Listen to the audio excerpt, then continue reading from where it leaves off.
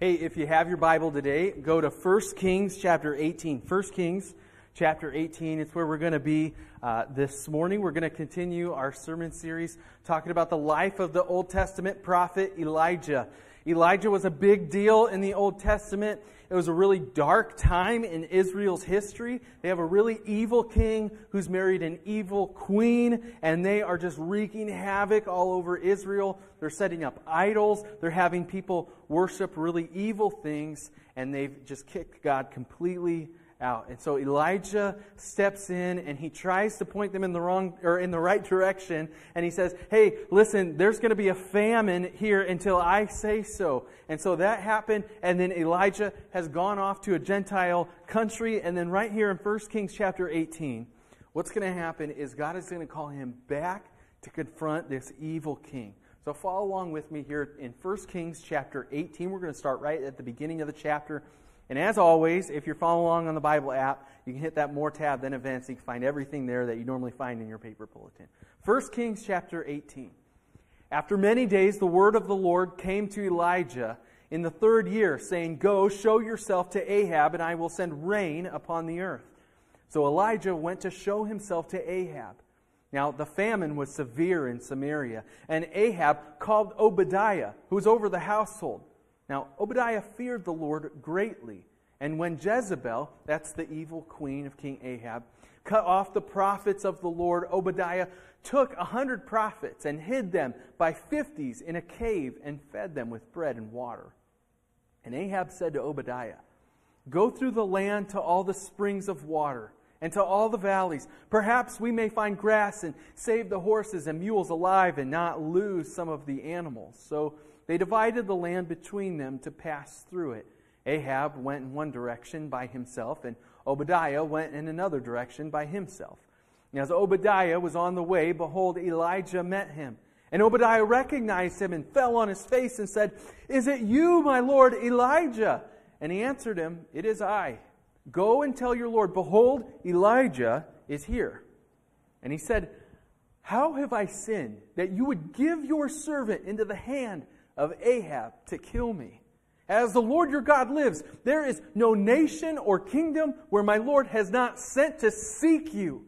And when they would say, "He is not here," he would take an oath of that kingdom or nation that they had not found you. And now you say, "Go, tell your Lord, behold, Elijah is here. And as soon as I have gone from you, the Spirit of the Lord will carry you, I know not where. And so when I come and tell Ahab, and he cannot find you, he will kill me, although I, your servant, have feared the Lord from my youth. Has it not been told, my Lord, what I did when Jezebel killed the prophets of the Lord? How I hid 100 men of the Lord's prophets by 50s in a cave and fed them with bread and water. And now you say, "Go tell your Lord, behold, Elijah is here and he'll kill me." And Elijah said, "As the Lord of hosts lives, before whom I stand, I will surely show myself to him today." So Obadiah went to meet Ahab and told him, and Ahab went to meet Elijah. Now when Ahab saw Elijah, Ahab said to him, "Is it you, you troubler of Israel?" And he answered, "I have not troubled Israel, but you have, and your father's house, because you have abandoned the commandments of the Lord and followed the Baals. Now therefore send and gather all Israel to me at Mount Carmel, and the 450 prophets of Baal and the 400 prophets of Asherah who eat at Jezebel's table." We're going to take a look at this passage today and talk about what it means for our lives. Before we do that, though, let's just go before the Lord in prayer. Let's ask Him for His help with that this morning. I know I've said this before, but I hope that never becomes kind of a rote routine of pastor reads the passage of Scripture, we pray, and then he talks about it. But I hope we really, truly go before God and ask Him for His help with that. So do that right now with me. Father, we thank you so much for your word. We thank you that it is good, that it is perfect, and that we can apply it to our lives today. And so, Father, as we talk about this interaction that Elijah has with Obadiah and King Ahab, Father, I pray that whatever you're leading us towards, that you would just soften our hearts to it right now. Father, that if we need to have a confrontation like Obadiah and Elijah had with someone, that we would be able to do it, that you would give us the wisdom and the courage and the know-how to do that. Father, help us to apply this to our lives today. It's in Jesus' name we pray. Amen. Have you ever been in a situation where you thought you knew how to do something until you saw someone else doing that same thing and you said, oh, that's how that's done? I've shared this before, but Tammy and I, we like to do house projects, and we're in our second home now, so we're looking at house projects, but our first home has a huge fixer-upper, so we had a lot to do, and the great thing is Tammy's father is a contractor, and so he knows how to do just about anything there is to do on a house. And so I like to watch YouTube, and I feel like I have just about a master's degree in YouTube University on how to do house projects. The problem is that's not really worth a whole lot. And so I will watch a video. I thought I knew how to do some things, and then Tammy's dad will come over and he goes, you wired that outlet like that? Why did you do it like that? And well, that's the way that the guy on YouTube taught me how to do it. And, you know, like ultimately it's probably a guy on YouTube who also learned on other videos on YouTube, and now he's sharing his knowledge that he learned on YouTube. It's just a circular thing. It's not good, right? And so sometimes it's just better and you go, yes, when you see an expert doing something, you're like, oh, I get it. That's how that's supposed to be done. And in this passage of Scripture, I kind of feel like that's kind of what we get. You know, not many of us are good at handling conflict. If I took a survey today and you had to raise your hand and I said, hey, how many of you feel like you're an expert, you have a master's degree at handling conflict? Not many hands would be up right now, and even if you did raise your hand, maybe you're not all that good. You just think you're that good, right? It's difficult to handle conflict sometimes. It's really hard. Sometimes we shy away from it and we say, man, I just want to do everything I can not to talk about the conflict. I'm not going to talk about it. I'm not going to act like I know anything about it. And we just shy away from it. Other one of us, sometimes we're passive aggressive towards things, right? And we say, well, you know, I don't feel like I can have the conversation, but I can certainly have a bad attitude towards that person. And I can certainly give them a cold shoulder and act certain ways. And then they'll get the point across. Other people, this is me, if you didn't know, other people look at conflict and it's like, hey, it's time to fix things, okay? This is an error too, so I'm not putting myself on a pedestal here. I make errors just like you. I'm not perfect. And so some of us, we look at it and we go, man, we're going to fix this. This person's going to talk to this person. Now I'm going to say this, and everything's just going to work perfect, and it's just going to be great, and then it never works that way, right? How we think it is going to work. Conflict is tough. Conflict is really, really hard. And in this passage of Scripture, in 1 Kings chapter 18, we see a conflict.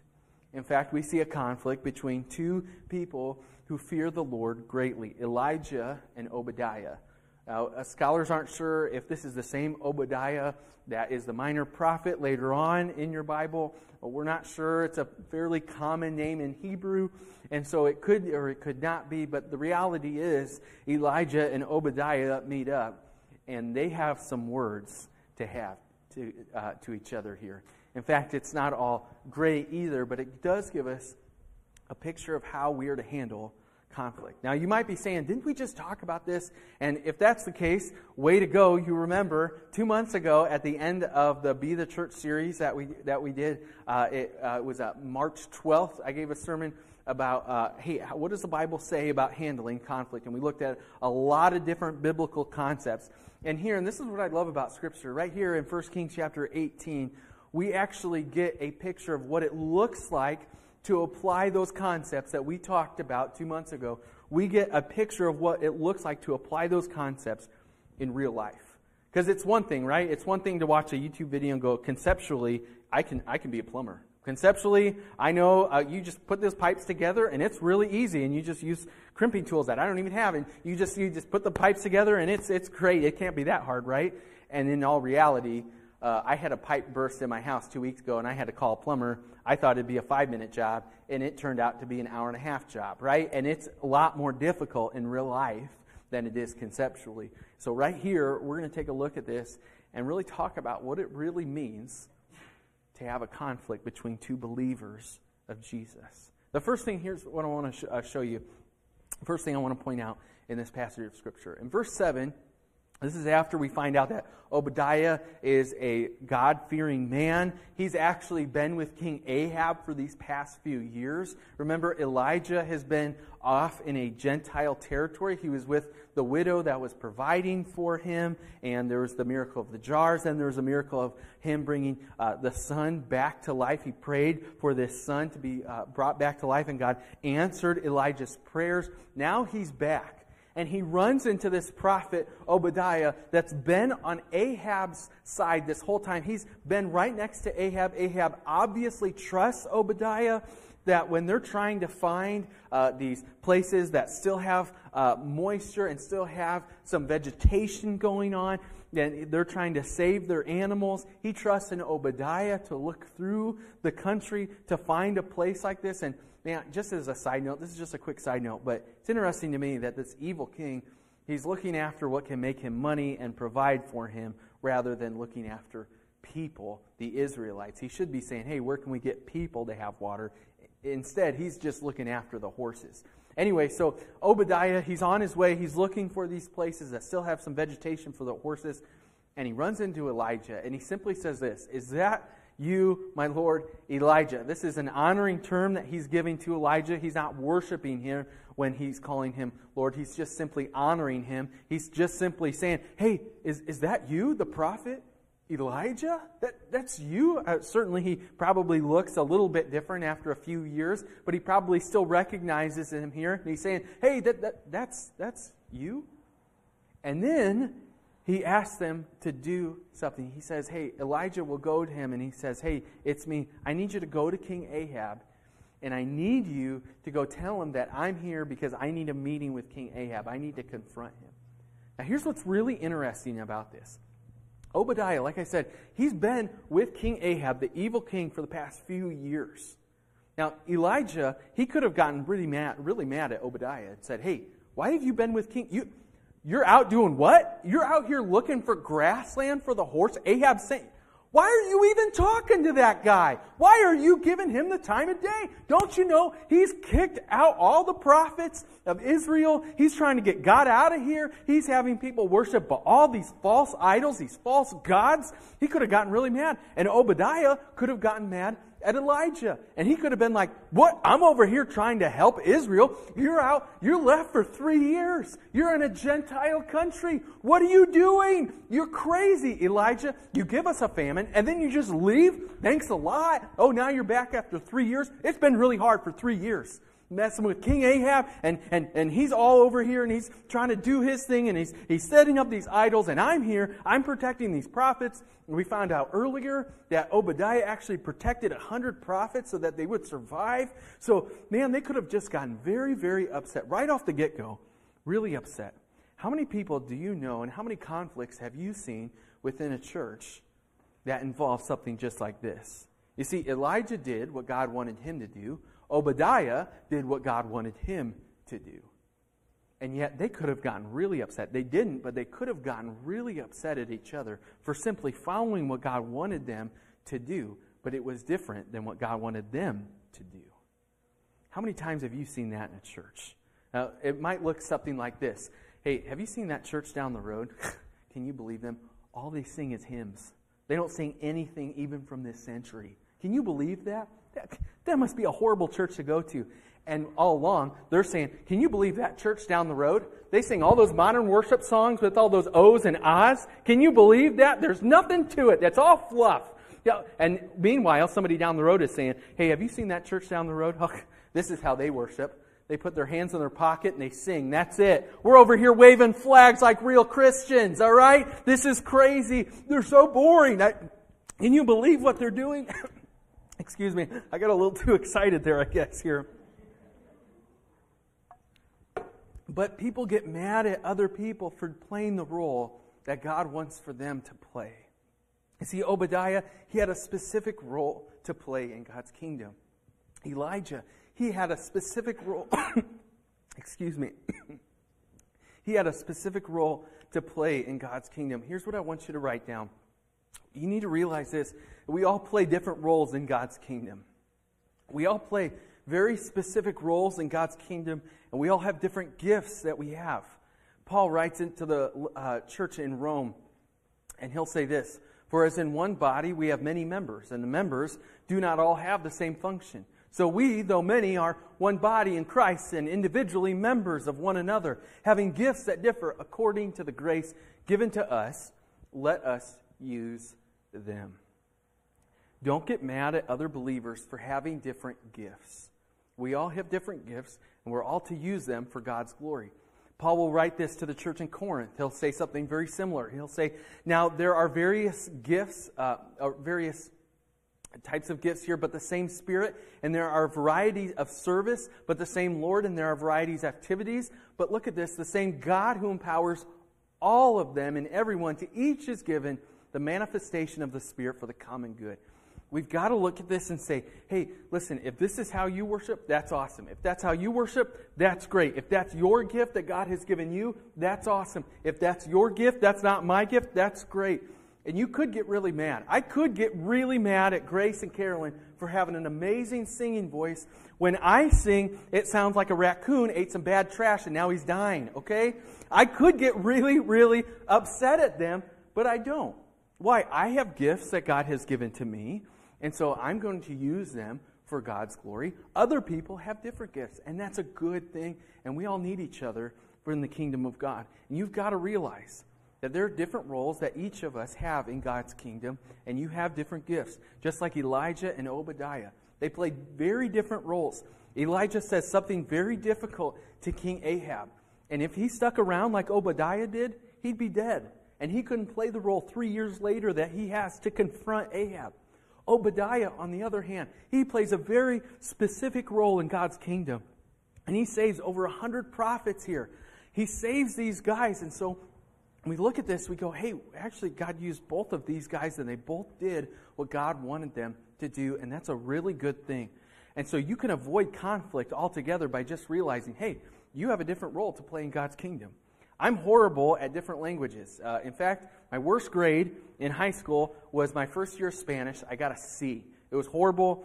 In fact, all my grades were A's, and then I got a C in Spanish, and all my friends made fun of me. They're like, dude, if you could, this is like the easiest class. And my brain, it does not comprende, okay? It just doesn't understand. I don't understand what it is, what people are saying, and I cannot wrap my brain around different languages. I don't know why, but God probably doesn't have missions work in my future because of that, right?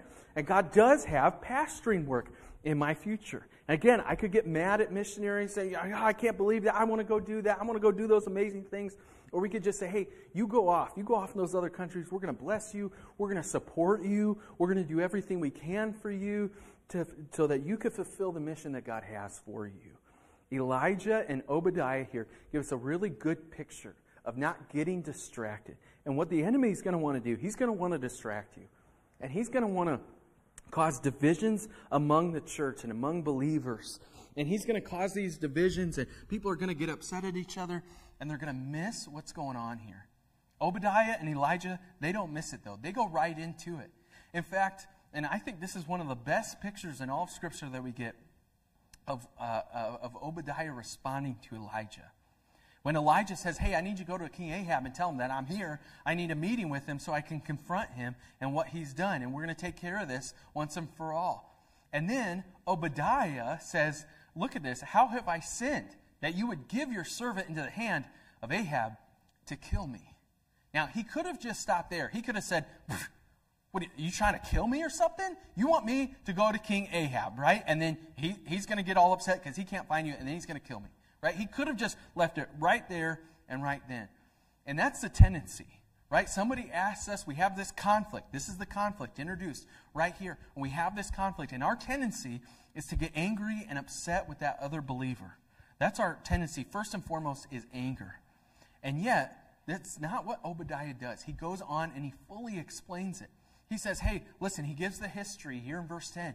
And he says, hey, listen, we've gone to every nation. We've gone all over the place. And he's made him take oaths that you're not there. And if he finds him, then, man, that oath, that he would just kill him if he found that you were in there. And so if I say, hey, listen, I found Elijah, you need to come here. And then God takes you somewhere. Look at this. In verse 12, it's so funny. As soon as I have gone from you, the Spirit of the Lord will carry you, I know not where. Right? He goes, hey, listen, God's going to take you somewhere. He's going to lead you somewhere. And then you're not here. And then Ahab's going to get upset at me. And then Ahab is going to kill me. And then he even gives more evidence. He goes, hey, listen, I've done some good things for the past few years here. Has it not been told you? Look at this. When Jezebel killed the prophets of the Lord, how I hid 100 men of the Lord's prophets by 50s in a cave and fed them with bread and water. He's giving the history here. He's explaining this. And then he says, and now you want me to go tell him this, and then it's going to lead to my death.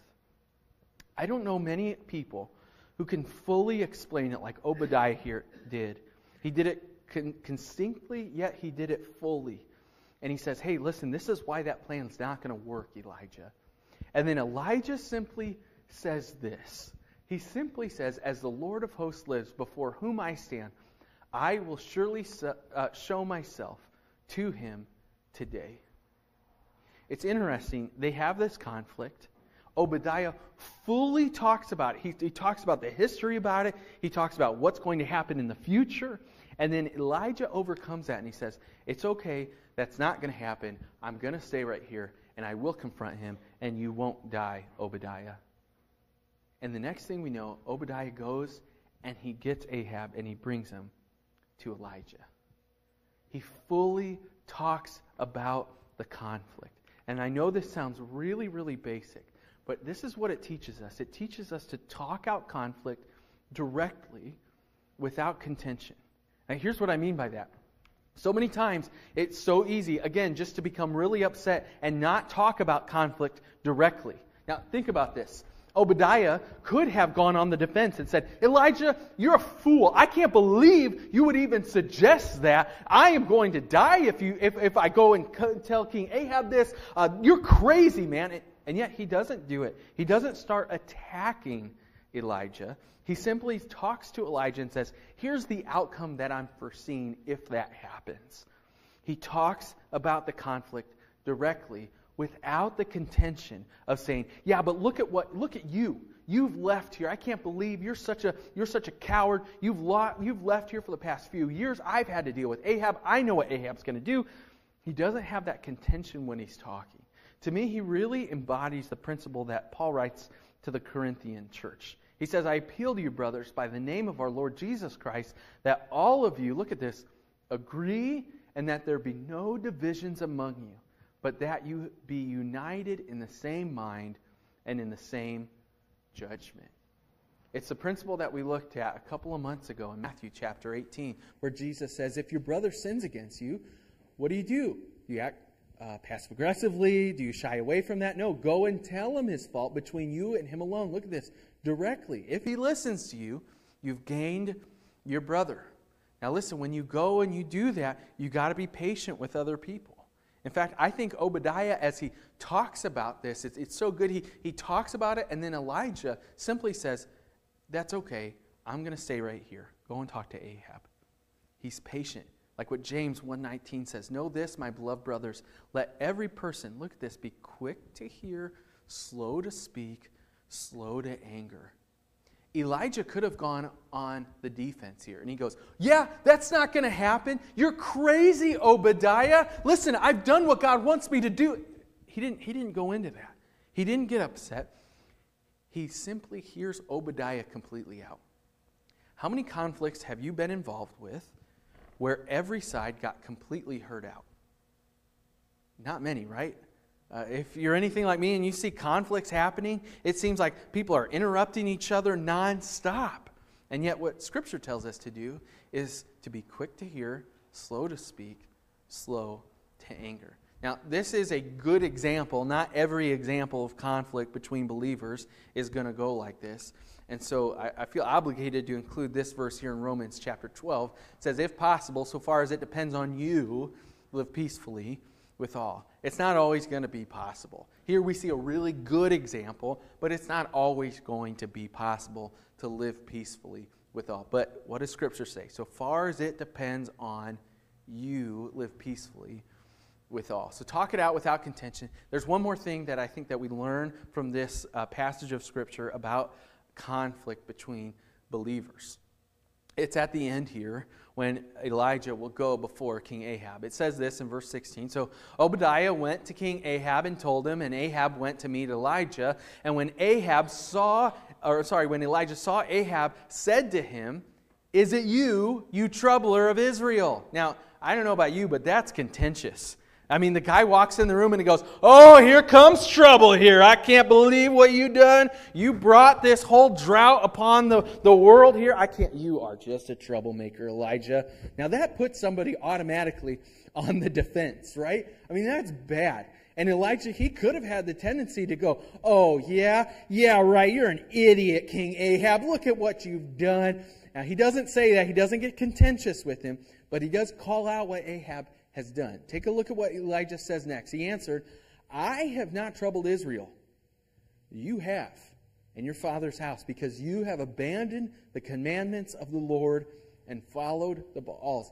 Again, it's not contentious. He's just directly saying to King Ahab, listen, this is what you've done. And this is what I love about what he says. He says, you've abandoned, look at this, the commandments of the Lord.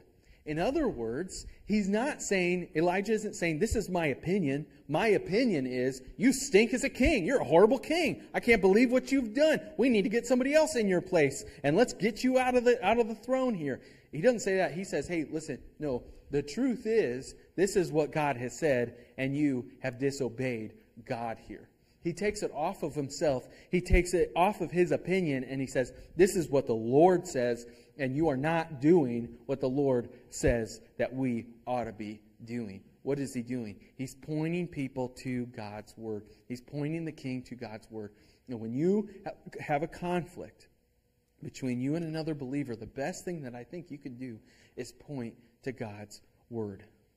Now here's the tendency. Here's the tendency that we're going to have, is we're going to have the tendency to be in a conflict, and things are going to be heated, and so you're going to want to talk quickly. Your heartbeat is going to be raised a little bit, and you're going to be like, hey, you know that verse that says this? And you're going to say about half the verse, and then you're just going to move on and say, so that's why I'm right. Now, here's the best thing that you can do, I think. It's kind of like when you're at the car wash, right? You can't choose a bad car wash. Like, there's 3 options, good, better, best, right? That's the good option, and it's going to leave your car half dirty, okay? So the best option here is say, hey, would you sit down with me, and would you read this passage of Scripture together? Let's read this together, because this is what I'm seeing in Scripture. Let's see if I'm right, and let's see if what I'm reading is correct here. And this is what I remember it says. And then you could just go to that passage. Hey, and listen, we're not all Bible scholars either. You might need to Google it with your phone. You might need to say, hey, what passage of Scripture am I thinking about? And you might write out half the verse, and you go, oh, that's the verse. Okay, cool. And then you can flip to that, and you say, hey, let's read this. And don't just read half a verse. Context is important. You got to read the whole thing. So read the whole chapter together. And what this is going to do is it's going to do the exact same thing that it did for Elijah. It's going to take it out of his opinion and go on to God's Word. Because this is what we believe about God's Word. 2 Timothy 3:16. All Scripture is breathed out by God and profitable for teaching, for, look at this, reproof and correction. That's how Elijah is using it. And for training in righteousness, that the man of God may be complete, equipped for every good work. Scripture applies to your life. It tells us right there in verse 17 that you would be equipped for every good work. And here's the really important thing about Scripture that you got to realize. It's from Hebrews chapter 12. It says this, the Word of God is living and active. It's sharper than any two-edged sword, piercing to the division of the soul and of spirit, of joints and of marrow, discerning the thoughts and intentions of the heart. What Scripture's going to do is, if someone has a bad intention, if someone is trying to have this conflict and they're saying, hey, this is I need this, and this needs to happen, and you say, hey, this is why I just don't know if that's the best idea. Let's read this passage of Scripture together. It discerns the thoughts and the intentions of the heart. Now, again, someone can ignore the Lord. And again, you got to go to Romans 12:18 to say, hey, just so far as it depends on me, I'm going to live peacefully with everyone. Because that's what Scripture tells us that we are to do, and to point people towards Scripture. when Jesus is in the middle of a conflict, the enemy is trying to tempt him. He says this in Matthew 4:4. He says, "It is written, man shall not live by bread alone," look at this, "but by every word." Not half a verse, not just something that I think I'm remembering that the Bible might say. No. Every word that comes from the mouth of God. And here's the really important part too. When you point people towards Scripture, you're not just pointing people towards an empty book that doesn't mean anything. You're pointing them to the Word of God. And when you point people to the Word of God, what you're actually doing is you're pointing them towards Jesus. At the beginning of the Gospel of John, this is what it tells us. In the beginning was the Word, and the Word was with God. Look at this, and the Word was God. Later on in that same chapter, it says the Word became flesh and dwelt among us. And we have seen His glory, glory as of the only Son from the Father, full of grace and truth. When you point people towards God's Word, you're pointing them towards Jesus. They're one and the same. The Word became flesh. And in any interaction, regardless of if it's with a believer or not, or conflict or not, you want to point people towards Christ. I hope that as a believer, your goal would be in every interaction you have to glorify God and to point people towards Jesus. That's our goal. Because ultimately, He solved the biggest conflict that ever was, and that's between man and God. Man sinned, and now there's a conflict. Jesus steps in and says, I am the solving of this. I solve this. By my death on the cross, I solve this contention that you have, this conflict that you have. By Jesus dying on the cross, He provided a way for us to have a relationship with the Lord again. He laid His life down for us. And we can lay our life down because of that to each other as well when there's conflict. Realize you play a unique role in God's kingdom, and so does everyone else. Talk out the conflict directly without the contention, and always point to God's Word. Always use God's Word. Always point to Jesus and say, this is what I'm thinking. Let's read this together. And it helps to solve that conflict. Let me ask you a question. What's your tendency when it comes to conflict? Is it passive-aggressive? Is it shying away from it? Is it Mr. Fix-It here? Or is it simply saying, no, this is how God says to do it. This is an example like Elijah and Obadiah have. And that's how I'm going to try and do this. And we're not always going to get it perfect. But ask yourself this. What's my tendency? What's my tendency? Is it to become angry with people? Is it to hold a grudge towards people? Or is it to forgive them? Because that's what God did for each and every one of us. Jesus came and He died for our sins to forgive us. And we can do that to each other too. We can forgive each other. We can work through the conflict. And it doesn't have to be this thing that completely wrecks our lives where we're always in this conflict. We could simply say, no, we're going to work through this. We're going to work through it. And we realize, man, it's a reality of life. You cannot avoid conflict. It's going to happen. But I think about it like this. A couple of weeks ago, we talked about in John chapter 9, there was this guy who was born blind, right? You remember this? And the disciples talked to Jesus, and they go, hey, this guy was born blind. Who sinned? Was it him? Was it his parents, right? They had this mindset that was just kind of off, that all things that are evil in our lives happen because we sin. That's just simply not the case. And so Jesus, He says, listen, it wasn't because anybody sinned. It was so that my glory might be shown through him. And then He heals the man. And I wonder, in our conflicts, is it the type of situation where we could say, man, conflict's a reality of life. Maybe it wasn't because somebody sinned or somebody didn't, or maybe it was, but regardless of that, we could look at that and go, man, when believers can work through this, when we can work through that, God's glory can be shown so much better. And the world can see people interacting with others the way that God intended them to behave. Maybe when people see that, they go, hey, I don't know, there's just something about those Christians. They act different. And God's glory can be shown. Let's be those kind of Christians. Let me pray for you. Jesus, we thank you so much for solving the ultimate conflict, us falling away from you through sin. And Jesus, I pray that as we have conflict, as conflict arises among us, and we just realize it's a reality of living in a sinful world, that God, we would glorify you by just talking about it directly, not being contentious with each other, but Jesus, always pointing towards you. Ultimately, that's what we want to do. Jesus, we want to honor you. We want to glorify you. We want to worship you. Help us to do that. Help us to work through any conflict that we might have. And help us to glorify you as we do and point people towards you as we do. And it's in your precious, life-changing name we pray, Jesus.